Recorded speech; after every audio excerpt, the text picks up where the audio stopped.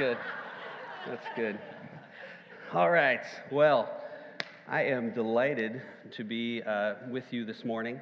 And it's been really fun having some of our guest speakers and having Dave Johnson here this past month. And they went back to Minnesota, and they're going to get snowed on in a few days.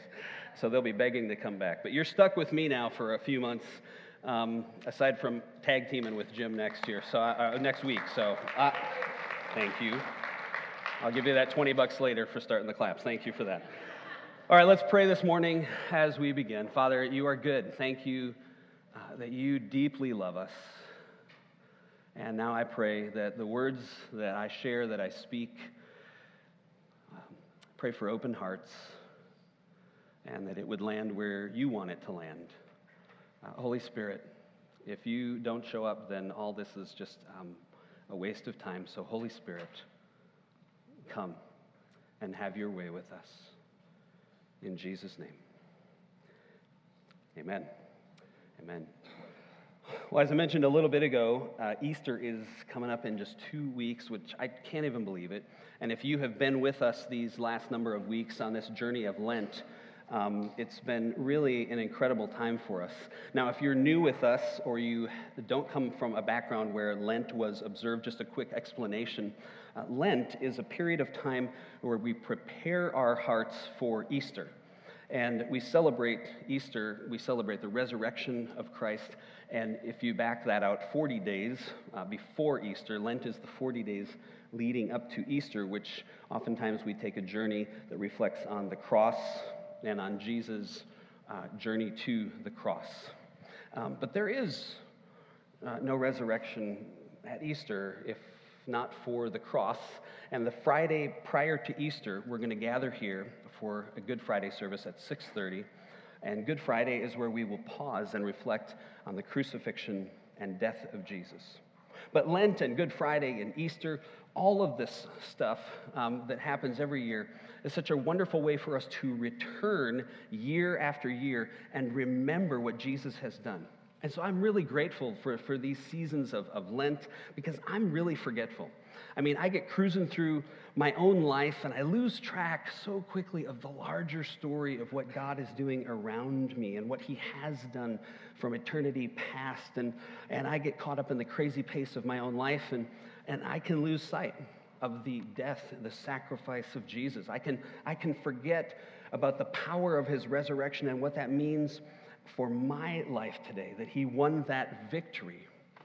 And maybe the biggest danger in all of that is that even with the seasons of Lent and the spiritual practices that help, connect us to the heart of God, we can so easily, just in life, forget the point of the story of God, the point of the kingdom of God. And like one thing, and this is the thing that really struck me this week, is that we can so easily forget that God wants to be in a relationship with us. Instead, oftentimes, we exchange having this relationship that he desires with us, and we settle for just learning more information about God. But God doesn't want us to approach him like he's some formula to be mastered and understood. And if we figure out how to tweak the mixture just right, but then our lives will go well. No, that's not what he's after. The heart of God longs to be in an intimate relationship with you. And so this Lenten season really has been an invitation for us to remember the true things of God and to return to his heart. And this week I was reading, and I actually had a bunch of verses, and I'm looking at the time, so I'm going to encourage you to read through, I've been reading in the book of Matthew, and just back it out a few chapters from where Jesus goes to the cross in Matthew 23, 24, and 25.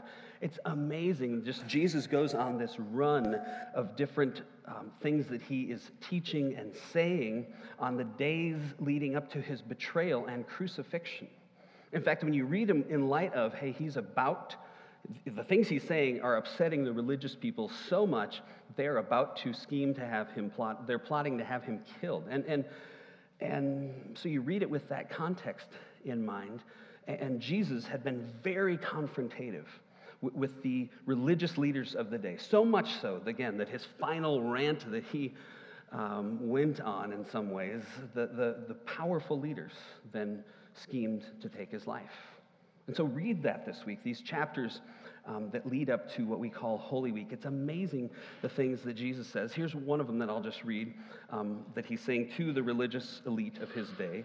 He says, "Woe to you." This is Matthew 23, verse 27. He says to them, "Woe to you, teachers of the law and Pharisees, you hypocrites! You are like whitewashed tombs which look beautiful on the outside, but on the inside are full of the bones of the dead and everything unclean. In the same way, on the outside you appear to people to be righteous, but on the inside you're full of hypocrisy and wickedness." And I see that and go, wait a minute, Jesus isn't being a very nice Christian here, is he, right?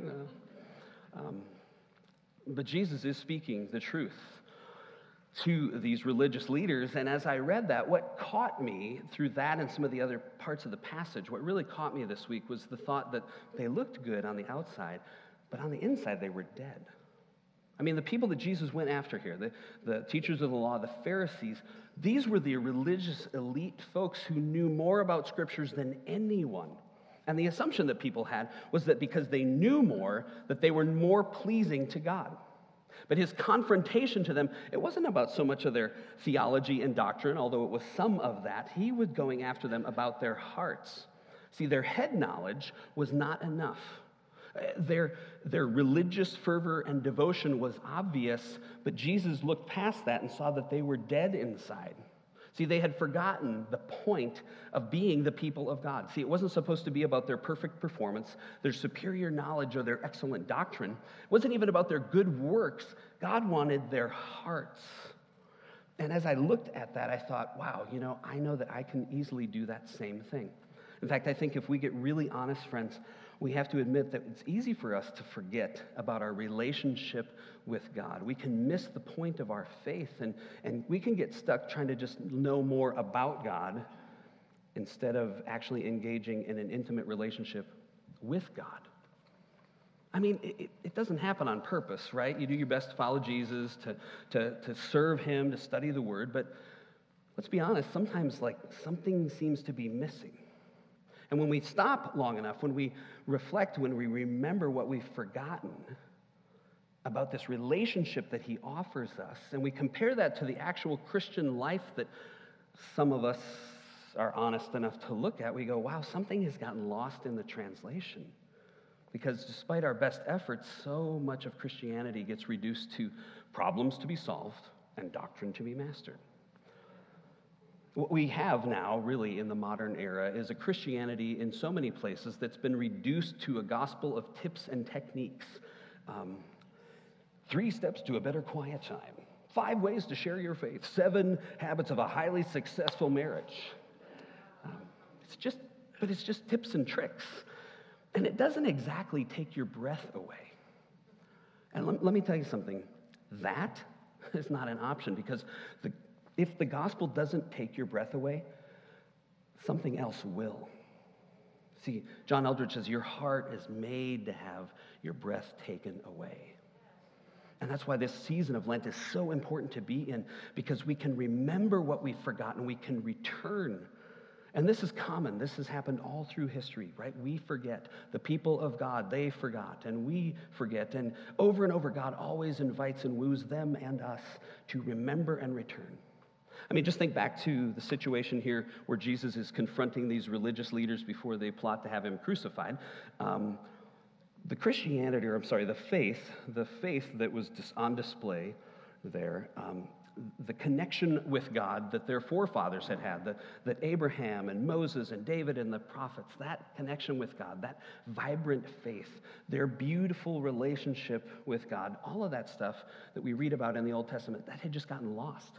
And by the time Jesus arrives on the scene, the Pharisees had reduced the religion to a religion of rule-keeping, a religion of tips and techniques, of duty and information. And in that passage that we just read a moment ago, Jesus said to them essentially here, he's saying, you know what, you're wrong. You're dead wrong. In fact, you're just plain dead. You're like whitewashed sepulchers. You're tombs.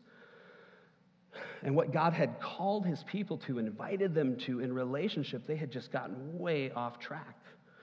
And all through history, our focus on having a relationship with God easily gets lost. And again, today with us, we too can miss the point. We can start to think that what God really wants is for us to fill our head full of knowledge so that we can just know the right answers and check off the right boxes. And sadly, in many circles, the person who gets looked up to and admired is the one with the most answers and with the airtight doctrine, while the person who simply loves to be with Jesus is kind of seen as a novelty, maybe even shallow or naive. Friends, in those circles, I think like the Pharisees, it's easy to get caught up in knowing about God and forget that what God is after, first and foremost, is our hearts. And again, this happens all the time, and I want to go to a movie clip that vividly depicts what has gone wrong and how Christianity, in some ways, often gets taught in our modern, rationalistic, intellect-only approach to theology. There's a scene from a movie that's 30 years old this year, which makes me feel really old. Dead Poets Society. Anybody ever seen Dead Poets Society? Yeah, so there's the story of this movie, if you haven't seen it. The story takes place in a privileged private college prep school. It's the school for young men who are the cream of the crop. They're on their way to becoming the elite leaders, movers, and shakers of society. The school is excellent. It's also rigorous, efficient, demanding, and soul-killing. Now, Robin Williams plays Professor Keating, and he comes in as their literature professor, and he is there to ransom their hearts. Now, this here is the first day of class that we're about to see, and as you watch this clip, just substitute religious Christianity for what he's calling poetry. Just make that little switch in your mind as he's talking, and tell me if this isn't true. Gentlemen, open your text, page 21 of the introduction. Mr. Perry, will you read the opening paragraph of the preface entitled Understanding Poetry? Understanding Poetry by Dr. J. Evans Pritchard, Ph.D. To fully understand poetry, we must first be fluent with its meter, rhyme, and figures of speech. Then ask two questions. One, how artfully has the objective of the poem been rendered? And two, how important is that objective? Question 1 rates the poem's perfection. Question 2 rates its importance. And once these questions have been answered, determining the poem's greatness becomes a relatively simple matter. If the poem's score for perfection is plotted on the horizontal of a graph, and its importance is plotted on the vertical, then calculating the total area of the poem yields the measure of its greatness. A sonnet by Byron might score high on the vertical, but only average on the horizontal. A Shakespearean sonnet, on the other hand, would score high both horizontally and vertically, yielding a massive total area, thereby revealing the poem to be truly great.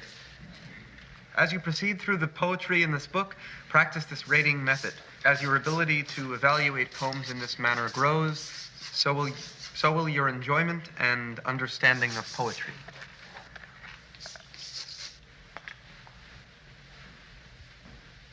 Excrement.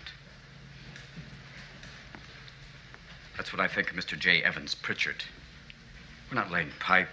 We're talking about poetry. How can you describe poetry like American Bandstand? Well, I like Byron. I give him a 42, but I can't dance to it. Now, I want you to rip out that page. Go on. Rip out the entire page. You heard me. Rip it out. Rip it out. Go on. Rip it out. Thank you, Mr. Dalton. Gentlemen, tell you what, don't just tear out that page. Tear out the entire introduction. I want it gone. History. Leave nothing of it. Rip it out. Rip. Be gone, J. Evans Pritchard, Ph.D. Rip. Shred. Tear. Rip it out. I want to hear nothing but ripping of Mr. Pritchard. We'll preparate it. Put it on a roll. Not the Bible. You're not going to go to hell for this. Go on. Make a clean tear. I want nothing left of it.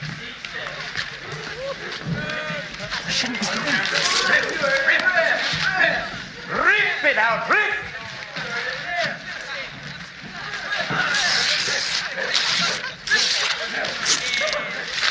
Rip it out! What the hell is going on here? don't hear enough rips. Miss Keating. Mr. McAllister. I'm sorry. I didn't know you were here. I am. Ah. So you are. Excuse me. Keep ripping, gentlemen.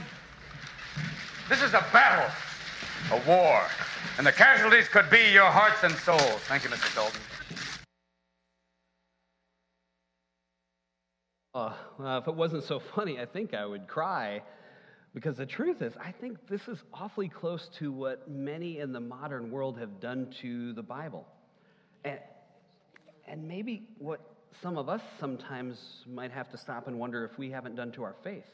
Like, out of good intentions, right, we turn it into tips and techniques, to duty and information, right? Know the right things, do the right things.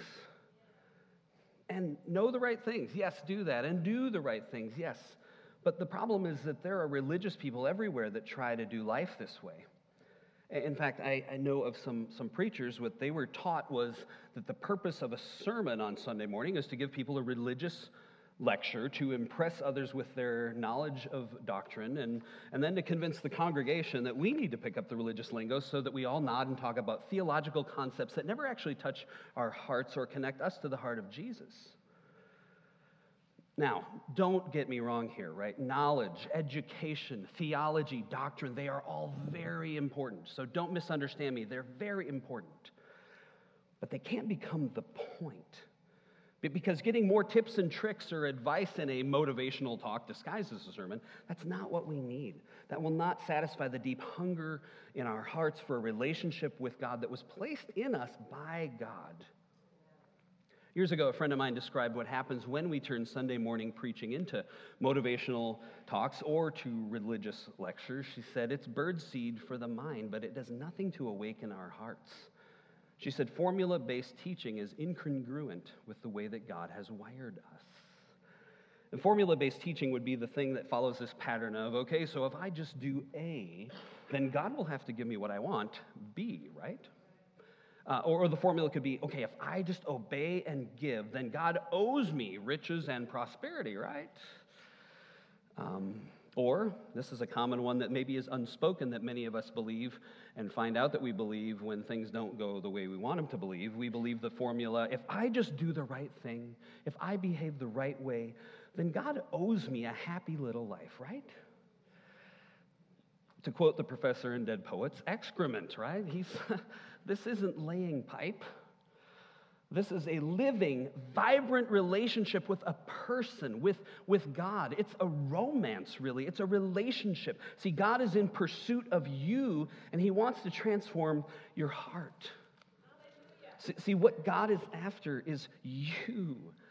Not just that you would have all the right knowledge and theology and doctrine. As important as those things are and can be, they substitute a relationship for God, and I think he would look at us and that and go, that's no better than the whitewashed tomb Pharisee that he was calling out. See, God is a personal God, and he created you not just kind of sit back and entertain himself like, oh, let's see what he does today, right? He didn't just make you like a character on his own personal reality show and sit back to watch you like a character in the latest sitcom. It's not a one-way relationship where God knows us, but we can never really know him. And I think we think of it that way too often. And I think I couldn't find the quote exactly, but I think it was Donald Miller who explained it something like this.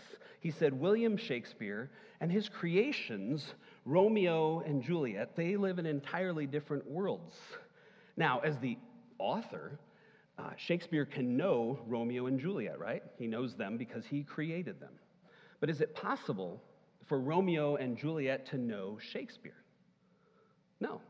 See, they're limited by the nature of their existence because they are just creations.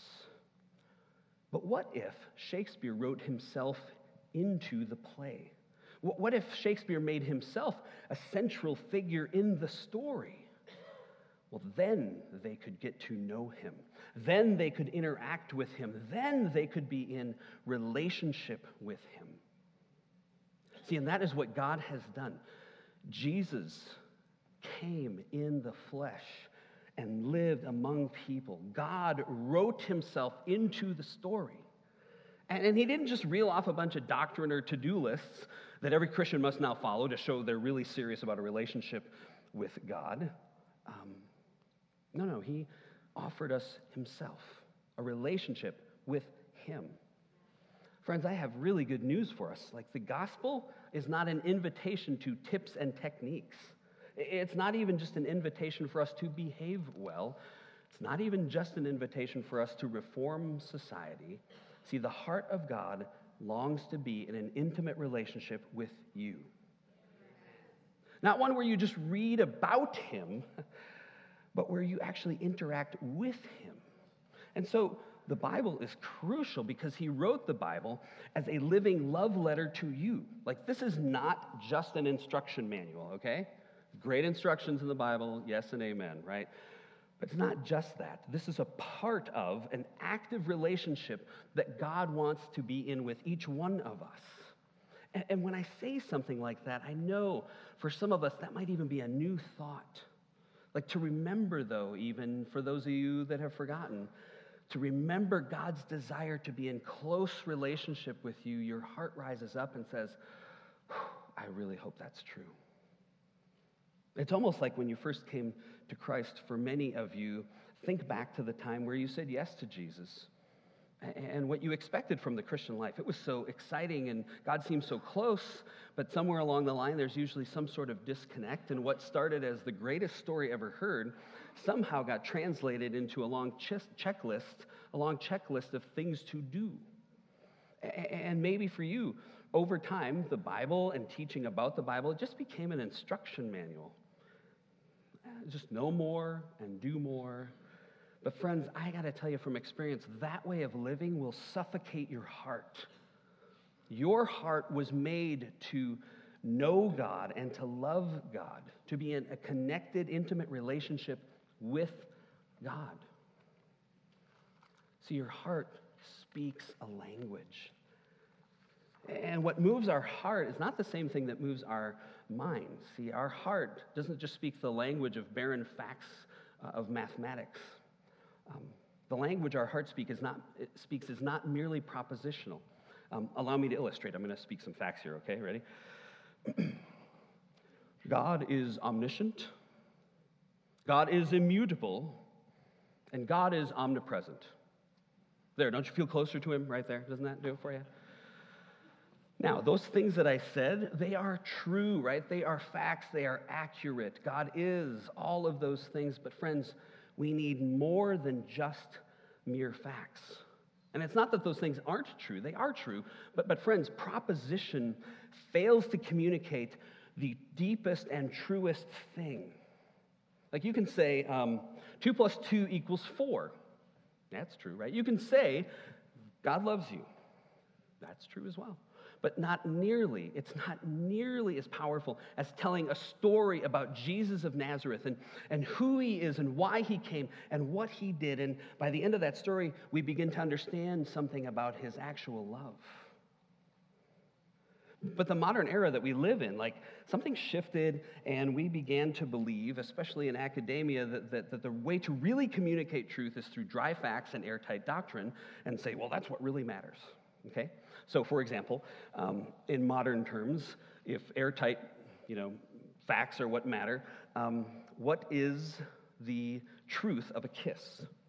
What's the truth of a kiss? Well, it's 2 sets of mandibles pressing together for a duration of time with the possible exchange of some digestive fluids, right?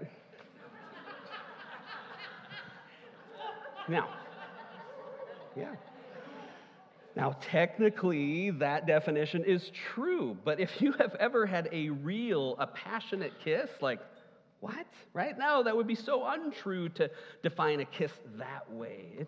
It is not true. Now, listen carefully here.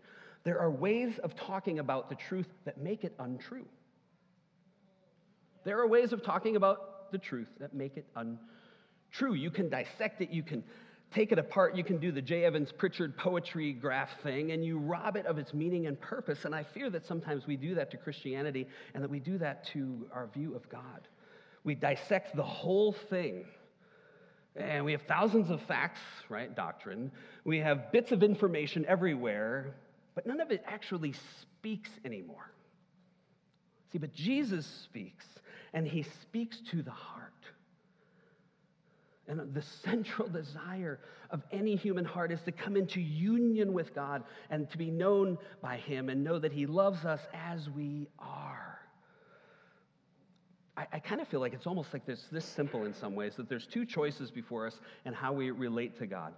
We can either, number one, live by formulas and checklists, or number two, we live by relationship with God, by the heart. And it seems like a no-brainer, right? It seems like of course we would choose the relationship, but sadly, I think sometimes we almost would rather have the formula.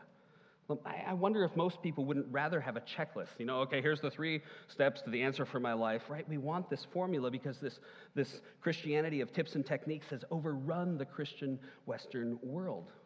I mean, even think about your own life for a moment here. Let me meddle for just a moment. How much of your life operates by what you should do? How much of things do you do by duty or obligation or ought tos? What percentage of your life is from duty versus what flows from the wellspring of life within you that is filled through being connected with God? What's the breakdown? Yeah, I don't like being honest about that one either. So, because Christianity was supposed to be this story to give us back our hearts and tell us our true identity, give us the real plot, but much of it doesn't speak anymore. Because it's become that J. Evans Pritchard poetry graph. It's become tips and techniques or duties and principles and proposition. It's 2 sets of mandibles pressing together for a duration of time, okay? Okay, it's true, but it doesn't take your breath away. And when our preaching or our so-called discipleship plans operate that way, they don't speak. When they become equations, they don't actually speak or work. And the reason for that is that God is a person, not an equation. And relationship is what you do with a person. So people that try to tell us that you can get rid of all the mystery of God and just kind of solve and lay the whole thing out in correct doctrine alone, they're not telling you the truth. Because God will not remove all the mystery and just lay it out with a checklist for us. Do you want to know why? Because he wants to be engaged in relationship with you. He wants to have a conversational intimacy with you. I mean, think about the way that we have treated this. It would be, can you imagine how sad it would be at your birth if your father set before you, an instruction manual at your birth. Here's your instruction manual with all the steps of your life laid out and said, well, I'll see you in 70, 80 years or so. Just follow the instructions, and walked away. We would be heartbroken, right? That's not what we want. That's not what we need from our mothers and fathers. We don't want their resources nearly as much as we want relationship with them. We want them. It's companionship and love and intimacy that we crave. Or think of it this way. Can you imagine you get married to someone, and it's time to leave for the honeymoon, but they actually just go drive off by themselves instead of taking you with. And they say, hey, tell me what you want to do, what you want me to do. Send me a list of instructions for the year, and I'll go do it. And we can meet next year. We'll go over our goals. I'll check back once in a while to talk about the progress and set some new instructions. So nice to marry you. See you later, right? But we do that, don't we? Oftentimes in our relationship with God. I think that lots of Christians live our life that way. We just sort of check in once in a while, get the instructions, and then go off and do it, or don't. But God wants a relationship with us. He leaves some of this to be a mystery because he wants to draw us back to himself. He wants to talk to you in a growing, intimate relationship. See, but too often we settle for formula. Or we at least try to. But friends, we can't depend on a formula because there is no formula, people. Like, look at the scriptures. God almost never does things the same way twice. I mean, those of you that know some of the Old Testament stories, right? Think back to when the children of Israel were about to finally enter into the promised land, the whole story of the city of Jericho. They're freed from slavery. Now they're in the promised land, but there's this walled city of Jericho that's kind of the first thing to overcome before they can occupy. And so what's the battle plan? God says, all right, here's how you're going to take the city. You're going to blow trumpets for 7 days, marching around the city. And on the seventh day, everybody's going to march around it. We're going to shout. The walls are going to come tumbling down. Okay, you got that? They actually did it because they trusted him. And by the way, it works marvelously. And he never does it again. I mean, you think with a great result like that, you'd at least want to try it on the next city, right? Oh, let's give it a shot, right? I mean, we are so formulaic. I think I'd be like, hey, that worked. Let's do it again. Let's go to the next city. Get out the trumpets. We're out marching around, right? I mean, or even better, I think we see a lot of this coming out of the church world. Wow, that worked great. Let's write a book about it so we can sell it to others, okay? And that's why it doesn't work when somebody else tries to import that whole deal, because it's not about a formula. It's about walking with God. It's about relationship, intimacy. It's about hearing his voice. Another example, think about Gideon, right? This ridiculous story of Gideon and his army. He's got about 30,000 soldiers. They're already scared to death because they're still outnumbered at 30,000. They're getting ready to go to battle. They're finally ready to try to at least, okay, we're going to try this thing. And God comes in, whittles the army, long story short, down to 300. From 30,000 to 300, now the army's 300. And then when they go to attack, they're going to attack with water pots and torches? What? And if you know the story, right, it actually works marvelously, and God never does it that way again. Are you following me here? We want a formula to do our Christian life, and there is none. And for much of my life, I've been steeped in that way of thinking, just figure out the steps, master the formula so we can get on with it, right? But there's another example of why we need to be in relationship with God and hear his voice. Let's say we took seriously Jesus' invitation for us to heal the sick, heal the deaf, that the blind would see, right? We go, okay, Jesus said that, I want to go do it, right? Okay, what I'm going to probably need to do is just follow Jesus around and see how Jesus healed the blind. Now, if you did that looking for the formula, you'd be super frustrated because he never does it the same way twice, right? There's one blind guy, he just talks to him, and boom, the guy is healed. Another guy, Jesus spits on the ground, makes mud, and then puts the mud in the guy's eyes and healed. Another guy, he spits on the guy, healed. Another guy, he kicks out a demon, boom, healed. Like, it's just never the same way twice. So we need to be in relationship with God, hearing from him, because he's a relational being. He's not a formula for us to dissect and control. So if we want to see people heal, we have to listen for his voice. We have to be in that relationship. He wants us to ask, to learn to listen for his voice, and to follow him. Okay, there's one more I got to do. I know I'm running late, but I got to do this one anyway. So there's this, we did the David series all summer long, but there's this great story, right? There's King David. He's always warring with some tribe or another, and he has this relationship with God that helps him know what to do. There's one occasion he's about to go up against their arch enemy, the Philistines, and the Bible uses this phrase. It says, and David inquired of the Lord, which was a frequent phrase used in regards to David. David says, Lord, are we to go up against them in battle? And the Lord says yes, and they go fight the Philistines, and they win. Now, just a few months later, the Philistines return to the same place again, so David should just know, right? Hey, just go do it, Dave, right? Does he just go do it? No. He has a relationship with God, and he knows how to walk with God. It says there, once again, David inquired of the Lord. This time, God said, nah, I want you to go behind them. Wait till you hear the sound of the marching in the balsam trees above you, then you will know the army of the Lord has gone out before you, and then you go fight him.